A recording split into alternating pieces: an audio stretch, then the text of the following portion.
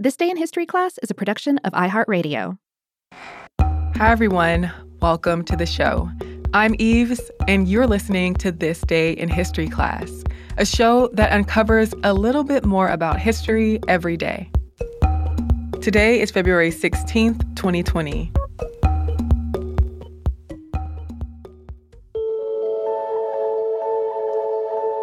The day was February 16th, 1953. A team of scientists at the Swedish electrical company ASEA made the first synthetic diamond crystals. Diamonds have been used for adornment for thousands of years, and they've been valued as gemstones for jewelry for more than 100 years. In the late 19th century, some scientists claimed that they had succeeded at making diamonds. Scottish chemist James Ballantyne Haney, for instance, said that he made diamonds by sealing organic materials with lithium into iron tubes and heating them to red heat. And French chemist Henri Moissan tried to create synthetic diamonds by putting a crucible containing pure carbon and iron in an electric furnace. He then put that super hot mixture into water, and the pressure generated by the sudden cooling supposedly resulted in diamonds. But none of the experiments were reproducible, and the resulting materials were likely not even synthetic diamonds. Though attempts to make synthetic diamonds continued through the early 1900s, they were unsuccessful. The structure of diamonds was difficult to reproduce because it required extremely high pressure and high temperature.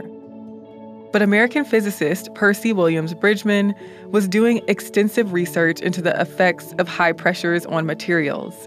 He got the Nobel Prize in Physics in 1946 for his work in the field of high-pressure physics.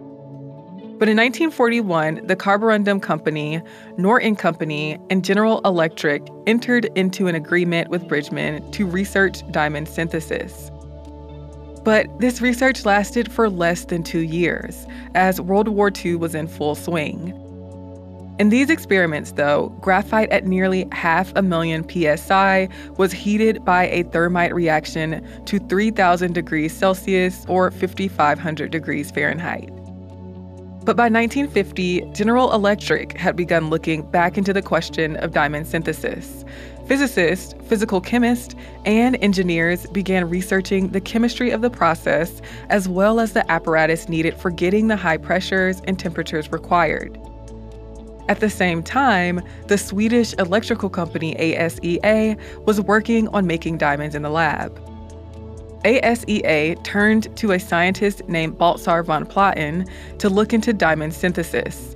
The company hired a team of scientists led by Erik Lundblad to work on the project known as Quintus.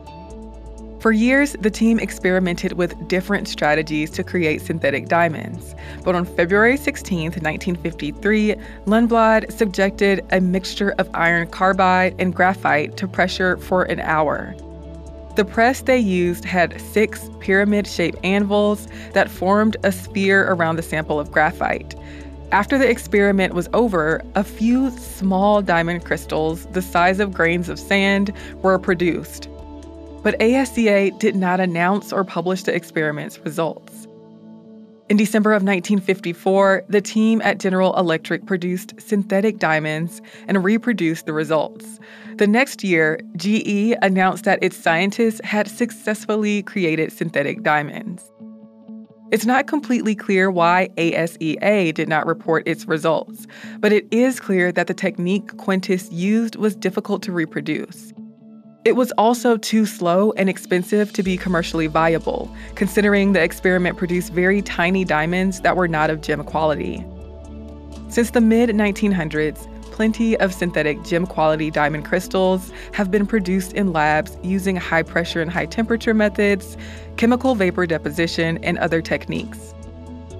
I'm Eves Jeffcoat, and hopefully you know a little more about history today than you did yesterday. You can find us on social media at TDIHC Podcast on Twitter, Instagram, and Facebook. Email still works. Send us a note at thisday@iheartmedia.com. Thanks again for listening, and we'll see you tomorrow.